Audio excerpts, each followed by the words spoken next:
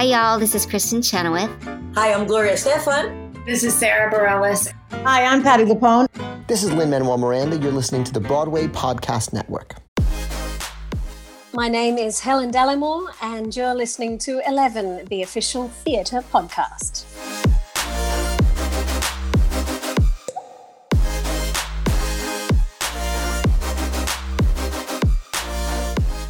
Hello and welcome to 11, the official theatre podcast that brings the biggest stars and creatives together in one place to discuss life in the arts. She's the first lady of theatre in Oz that's become quite the name when it comes to their top-tier acting. The actor, singer and director made history as the first person to star as Glinda in the original West End production of Wicked, alongside Tony winner and OG Green Witch Idina Menzel.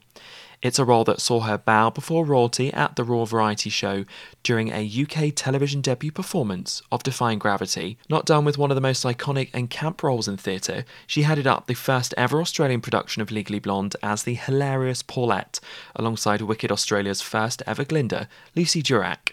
She's also appeared on screen, television, on stage in Spring Awakening, and is, hopefully, all being well in the era of post-COVID, as Mum Margaret New in the debut Australian viewing of Everybody's Talking About Jamie, belting out He's My Boy, scheduled for the Sydney Opera House and later a tour.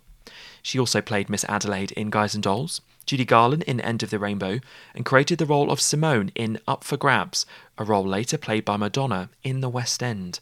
So it's easy to see how she's become one of the most prominent figures in Australian theatre.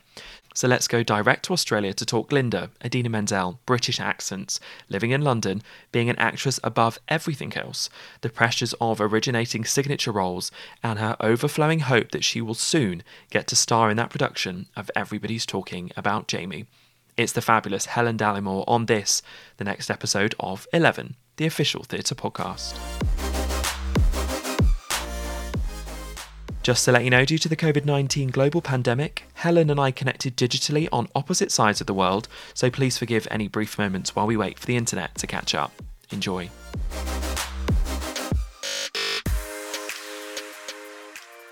We're going to go all the way to Oz now for the latest episode of 11 and speak to an amazing, amazing theatre star who I'm very fortunate to have on the podcast today. Please help me welcome Helen Dallimore. Hello, Helen. How are you? Hello.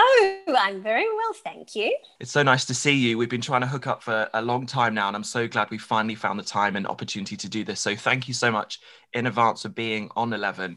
We should say, on opposite sides of the world. So there is an ever so slight delay. So I'm going to apologise in advance to the listeners, but also yourself if I talk over you. I promise you it's certainly nothing personal, but we've got so many things to talk about and to jump into.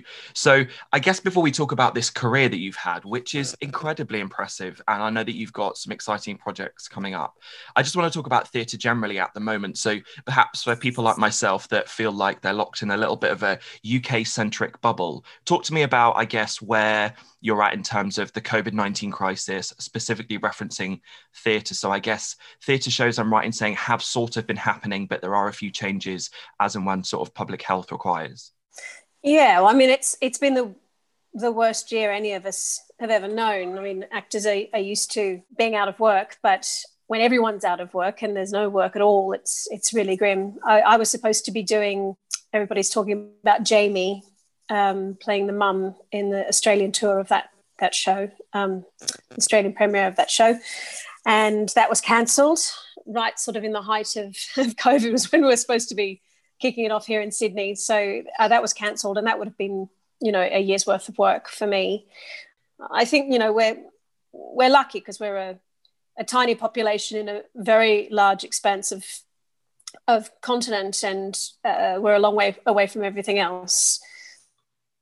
It's much easier for us to manage. And things have started going back. We had a production of Pippin, which is still running, and Frozen opened. It's suspended now, I think, for a little while, and Shrek.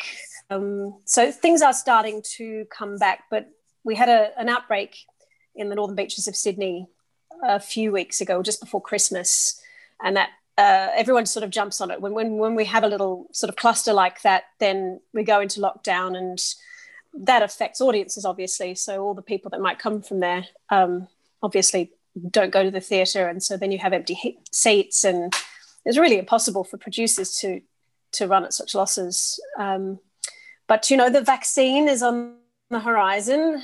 I know you guys have rolled it out over there, and we've got it coming here, and it'll probably take a long time to get around to everybody. But it does mean that it feels like there's light at the end of the tunnel.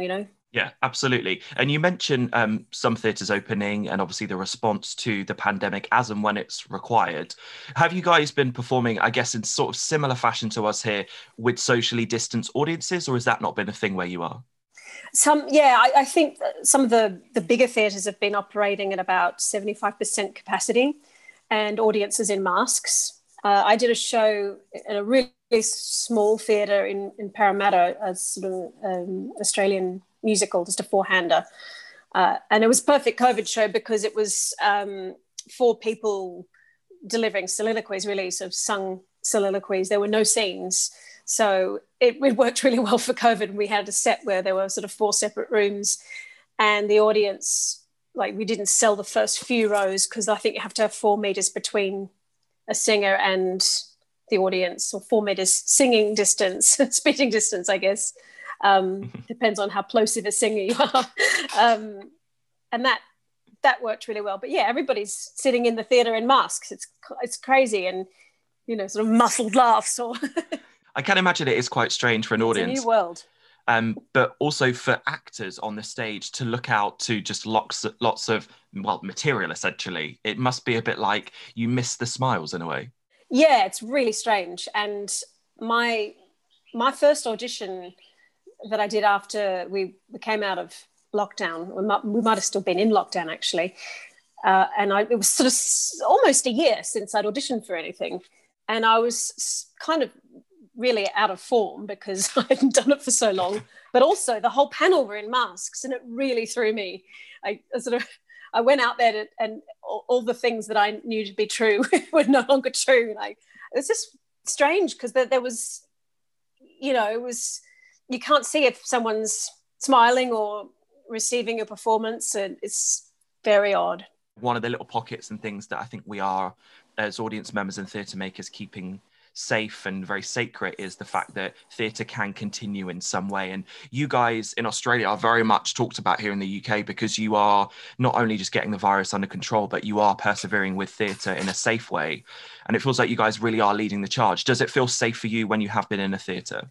Yeah, it feels really safe, actually. I mean, with everyone in masks and everyone keeping their distance, it feels fine to me. And honestly, our cases are so low.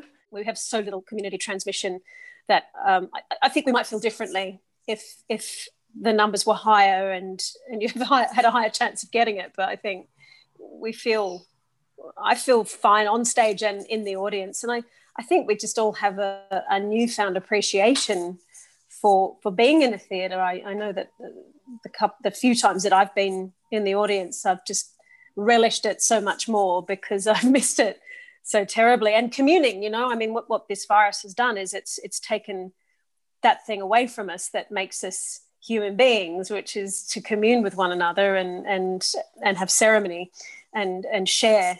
And and theatre that's what theatre is, and I think we've all really missed that. And I remember feeling quite misty-eyed the first time I sat in an audience after almost a year.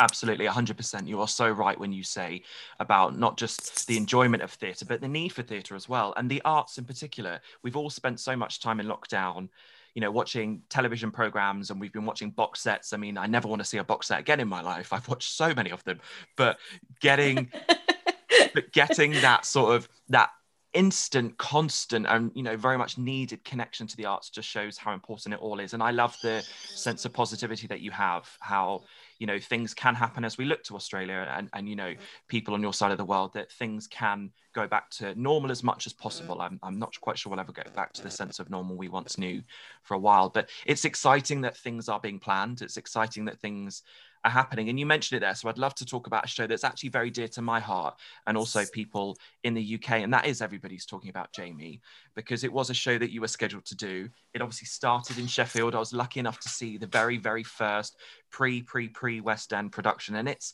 I mean, I don't know how much you know about that show in terms of research or if you've had the opportunity to watch perhaps the cinema recording, but I know you probably know it very well. And I mean, let's be honest, it's just a bloody good show. Tom McRae, who wrote the book, is actually an old friend of mine. I met him in Wicked Days in London. He's a friend of a friend, so it was kind of delicious to be able to tell him that I was going to be in it. And look, I'm really hoping that it will get back up again. I'm sure the producers are keen to put it on as soon as we can. It's just I'm sure it's only a matter of time. But I love the show. It's a brilliant show. It's just heartwarming, and it's fun, and it's got something to say, and it's charming and inclusive, and everything you want.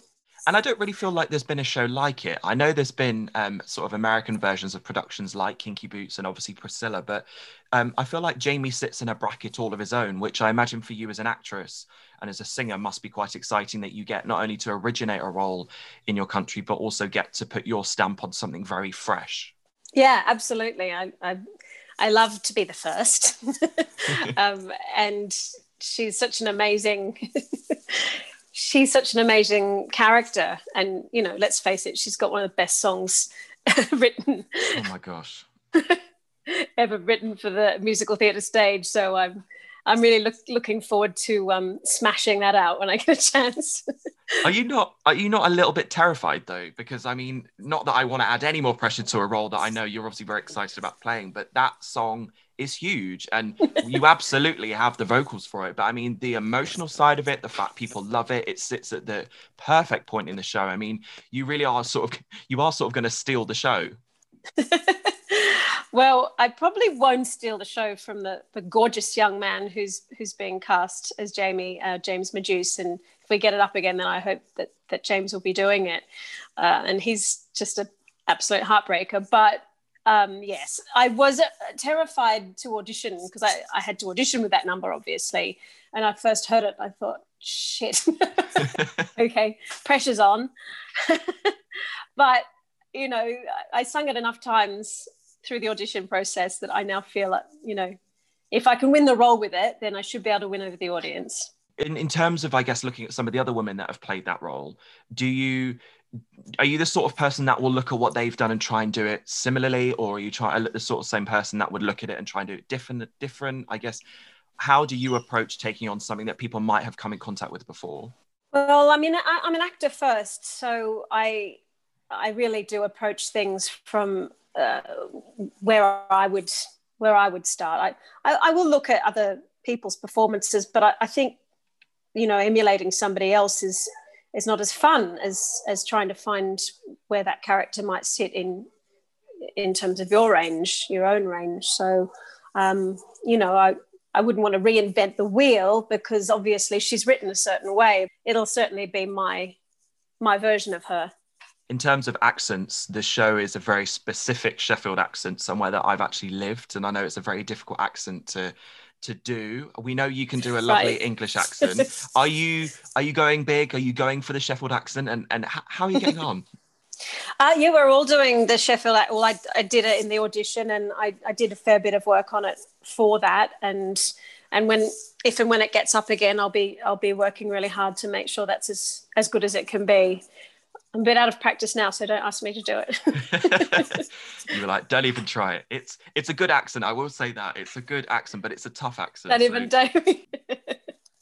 love that. Well, luckily, though, I won't have too many people from Sheffield actually here to watch it. Well, I think you're probably right in some sense, but those Jamie fans are hardcore. I think you've experienced hardcore fans with Wicked and Legally Blonde. They'll be on that plane quicker than you realise. So I'd be ready for, I was going to say notes. You won't need notes, but be ready for some comments, some lovely thick Sheffield accents coming for you. I know. All the fan pages have already friended me on Instagram. Those people are very protective of that show. And I don't know if you'll get the opportunity, I'm sure you will, to meet Jamie Campbell, the person who the show is originated on and about. But him and his mum are two of the nicest people I've ever had the pleasure of interviewing, and the story itself is wonderful, and I'm so glad that it's getting the opportunity to travel the world from a little show that I reference, starting in Sheffield to this huge West End hit, touring the UK. I know it's been in Asia and now to Australia. It's a wonderful show. So fingers crossed, and good luck to you with that role. You are going to be amazing. Thank you.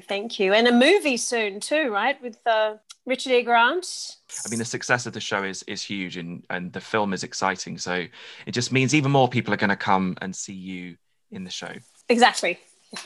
Amazing. Let's talk about a show that I love talking about, and some of my friends actually got the opportunity to come and see you in, and they kept talking about this lady that played Paulette, and I said, I know who that lady is. You don't need to explain to me the talent of her, and that is Legally Blonde. I mean, signature role again, another role that we all know. I mean, you don't make easy roles for yourself by playing these parts that we all love. And by the sounds of it, you did such a fantastic job. Was it exciting to get to play, I think it's fair in saying, one of the most signature and iconic roles in movies? I mean, everybody knows that role, right? Yes, and I'm a huge fan of the movie too, and a huge fan of her, but yeah, I mean, it's its own thing. She's the musical is so different from the film in a lot of ways, and it was in such a dream role. She's so funny, and she's got such a beautiful heart, and again, a difficult accent, the Boston accent. So that's always fun. Nailing that one. How much rehearsals did you have to do to perfect your bend and snap? Were you pretty good at it to start, or was that a new skill that you acquired for this show? Yeah, the bend was okay. It was more of the snap was a bit more of a challenge. I mean, I've been bending for years, let's face it. Were you a big fan of Pink beforehand? Because there's no escaping Pink during that show. I mean, it's fair to say that, you sort of have to succumb to the world of Paulette and Elle. I mean, are you now sort of, please, on your rider, does it say, please, no mention or use of the colour pink now? Like, I'm sort of over it. No, actually, I love Pink. I've always loved, I was a goth when I was a teenager and into my early 20s. So I missed the whole girly Pink phase because all I wore was black for about 10 years. And then I had a late blooming with Pink. You also got to reunite with somebody that I know's played a role that you've also played, and that's Lucy Durack, who was Elle. So it's sort of like a Glinda reunion from opposite sides of the world. What was it like getting to work with her? Because I know that you guys are friends outside of work as well. Well, yeah, I mean, we became good friends doing that show together. We knew each other before that, but we became very close doing that show because obviously those two characters are so close, and we did that show for probably about a year. We did it all over Australia, and she's just the most, honestly, no one will argue with me if I say she's the nicest woman in this Australian showbiz. She's just the sweetest, most lovely girl, and we had such fun together, and I now count her as one of my dearest friends. So yeah, she's a proper Glinda. Like she's got the goodness inside of her. I'm the kind of evil Glinda that just wants all the attention for herself. Me too. Is that bad to say? Should we say that? I don't know. Maybe that makes me look bad, but yeah. I think self-knowledge is a wonderful thing. But to be fair, I always think with Wicked and people say like, oh, who would you rather play? I'd always rather play Glinda. Like I've very, very little interest in Elphaba, minus the ability to be able to say I can belt that high. I mean, I can't sing anyway. Who am I kidding? But I would always want to do what you did and play Glinda. Were you the same? Did you ever want to play Elphaba? Was that ever on the horizon? I just didn't want all that green in the pores of my skin. I mean, I'm obviously a Glinda. If I was going to cast me in something, I think you've got to play to your strengths. And, I like you, would love to have those big, flashy, showy numbers to sing. But I'm a clown, and I really do get off on making people laugh. So that's always where I gravitate toward. I'm so glad you mentioned being funny, because you are hysterically funny. And I think that's one thing that you could put above anything, is your acting is just hysterical. And that's one thing that you really did make a mark on your performance as Glinda. And that's the one thing I think I remember is, apart from this beautiful English accent that you put on, which I couldn't believe that you were Australian afterwards and had this thick Australian accent. I was like, God, where did she put that during the show? But the funny isms that you brought to that role really were exceptional. Was it an enjoyable process getting to do something that's very different, I imagine, to what we hear from Kristen on the album? And one of the first women after her to get to play it. I know there was a few in the States. Was it an exciting process for you to get to originate, this slightly tweaked new production that Stephen Schwartz has spoken about before and said he's very proud of? Was it fun to get to sort of be the first to explore a slightly newer side of Glinda?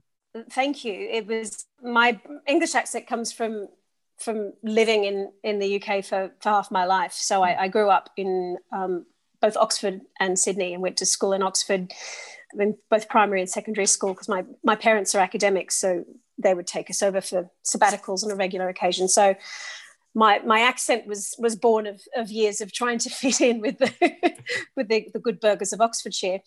But it was so, and also I think, it was kind of an extraordinary thing, really, that and I'm sure that there were a lot of British actresses at the time who really hated me. Here comes this kind of fly-in from Australia who nobody's ever heard of, and gets the big kind of British musical theatre role of the decade. And I think it was in my favour, probably, that the Americans didn't know really one person from another, so they were coming in from the States, and for all they knew I was British. I don't think they even knew I was Australian when I was auditioning. But it was really great to be able to reinvent Glinda and make her British, and kind of figure out what sort of British woman she would be, because the decision was taken to have everybody in British accent except for the wizard, and at the time Elphaba, when it was Edina, and I think now that the Elphabas are British as well. Yeah, because Kerry was British when she did it. So I was, I thought, what's the sort of equivalent to that sorority girl American type? And I thought probably some sort of Sloane Ranger, So it was fun to kind of find out who she was and reinvent her. And, he even changed a couple of lines here and there. Like, instead of fix your hair, I said, well, we should probably say, like British people don't say fix your hair, we'd say do your hair. So we changed that just to make it sound authentic for a British audience. When I look back on it now, with so much time has passed, it's kind of quite an amazing thing, really, that happened to me. When did you first find out that you were sort of sharing a stage with the original Green Girl? I was so lucky, because Edina is just the most wonderful, lovely woman, and she's a real actress. She's, apart from that incredible voice she's got, she's a proper actress, and because I didn't really come from a musical theatre background. I came from a straight acting background, and so I approached the role as an actress rather than as a musical theatre performer, and I think she really appreciated that, and she really wanted to work with me as an actress first. And so we had this great rapport, and I think it showed.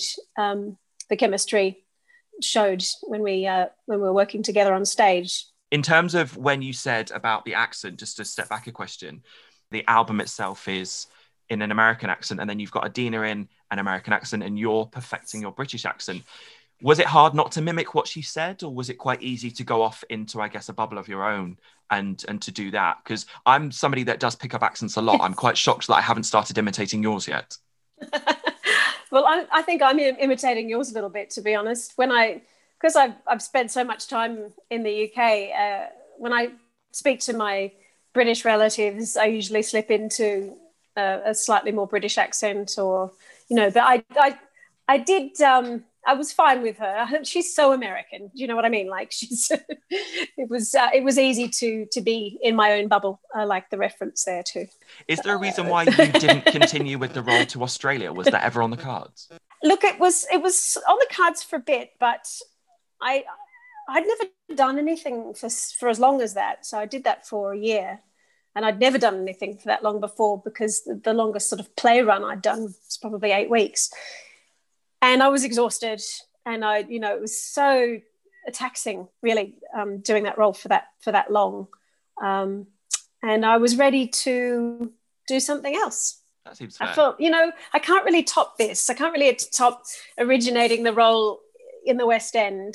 You forget how exhausting those types of roles are, especially, originating stuff from rehearsals and stuff. So I think that's more than fair. Sometimes being completely knackered is a really, really good reason to go, I'm going to leave that memory there. So I feel you on that one. You can hear some kookaburras now in the literally in the gum tree out the front. Can you hear that? Just a little bit, yeah. It's fun.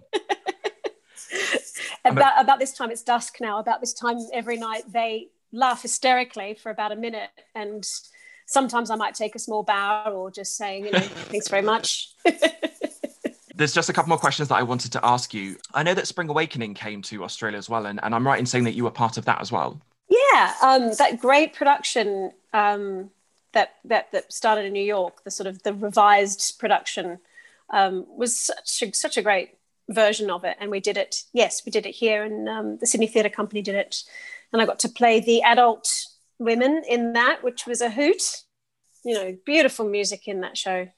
Were you sort of familiar with the show before you were part of it? Did you sort of get to feel that hype from when it was in America? A little bit. I found out more about it once I was cast. It was odd because the roles I didn't sing at all in it. There was no singing for those adult roles, but I think that the director wanted to have somebody who came from a musical theatre world, just to kind of be stylistically in the same place as everybody else. So I enjoyed kind of being there for them in a kind of pastoral, nurturing way. The reason why I asked that question is because some of the shows, or in fact, most of the shows that you've done have these big followings. They're really established, even new work where they have a core fan base of people. And it's like, talk about a rod for your own back. I mean, you sort of hold yourself to a huge high account by not just yourself, I know, but fandoms as well. Do you like that interaction that you get with fans? Because I know some people sort of run very much from it. Do you embrace it? Do you like the stage door vibe? Or are you the sort of person that's actually quite private off stage and you sort of like to slip away? Look, I think that as a performer, you have a responsibility to fans, and particularly people who have waited and want to meet you and have a photo or autograph or whatever. And I always took that responsibility very seriously when I was in Wicked and did stage door every show, except for matinees, because I needed to rest between shows. But I was always very happy to do that. I mean, I am private and I don't have a fan page, and I don't sort of interact with fans online or anything like that. But I'm always happy for a photo and an autograph if somebody wants it. I think it's the least I can do. That's lovely. And I think so many people appreciate that and have, a real genuine desire just to say thank you. And I love when I see people taking pictures. I love when I see people feeling part of theatre. But when you hear the words thank you, it feels really wholesome. It feels really nice. I agree. In what can sometimes be a thankless profession, like the applause is lovely, but you work really hard, and certainly sometimes it's nice to actually hear that what you've done has had an impact on someone, and a positive impact. There are so many other roles in your career. I mean, your CV is incredibly impressive, and there are lots of other things that I know people will want to ask you questions for, and we might need to leave that for another day. But my sort of final question for you, and actually probably the most important one of this entire conversation, I know that you've been here a few times, so my plea, with want of a better phrase, to you is, please, will you come back to the West End when time allows? Will you come back? Oh, look, I would love to. And, I have a son now. He's about to turn 10. Can you believe it? And so I share custody with his dad. So it makes it hard to move back. His dad and I pretty much need to stay in the same country now. But, I will always come back should the right role come up for a role. And I did that for Into the Woods and a couple of shows. But, you really need to be there to be seen by people and audition. But if somebody wants to cast me in a show, I would be very happy as soon as we're allowed to fly to come over and do one, for sure. I feel like your son for his 18th birthday is going to be getting a one-way plane ticket with you to the West End. This is our new home. Mummy's got some shows to be doing. Yes, you could well be right. Well, that's good parenting, so I'm going to encourage that behaviour. So Helen Dallimore, please do that. But just to say thank All you right. so much, for doing this. It's a real pleasure, and it seems sort of slightly disingenuous to keep saying it, but I am a real great big fan of yours, and it's a real sort of pleasure to get the opportunity to go through some of the fantastic performances that you've been lucky enough to deliver to us. So thank you so much for that and for your time today.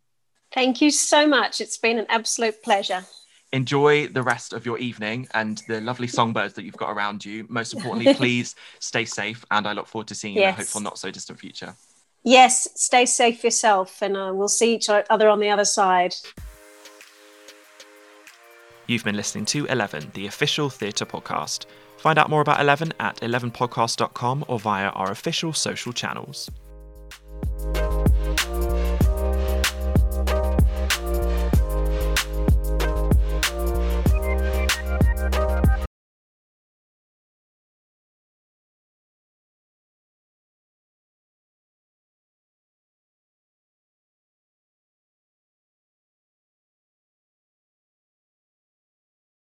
Hey, it's Leslie Odom Jr. here on the Broadway Podcast Network to tell you about the Rise Theater Directory, a program of Maestro Music. Rise is a national online resource designed to connect and empower backstage and administrative and creative theater professionals from underrepresented backgrounds.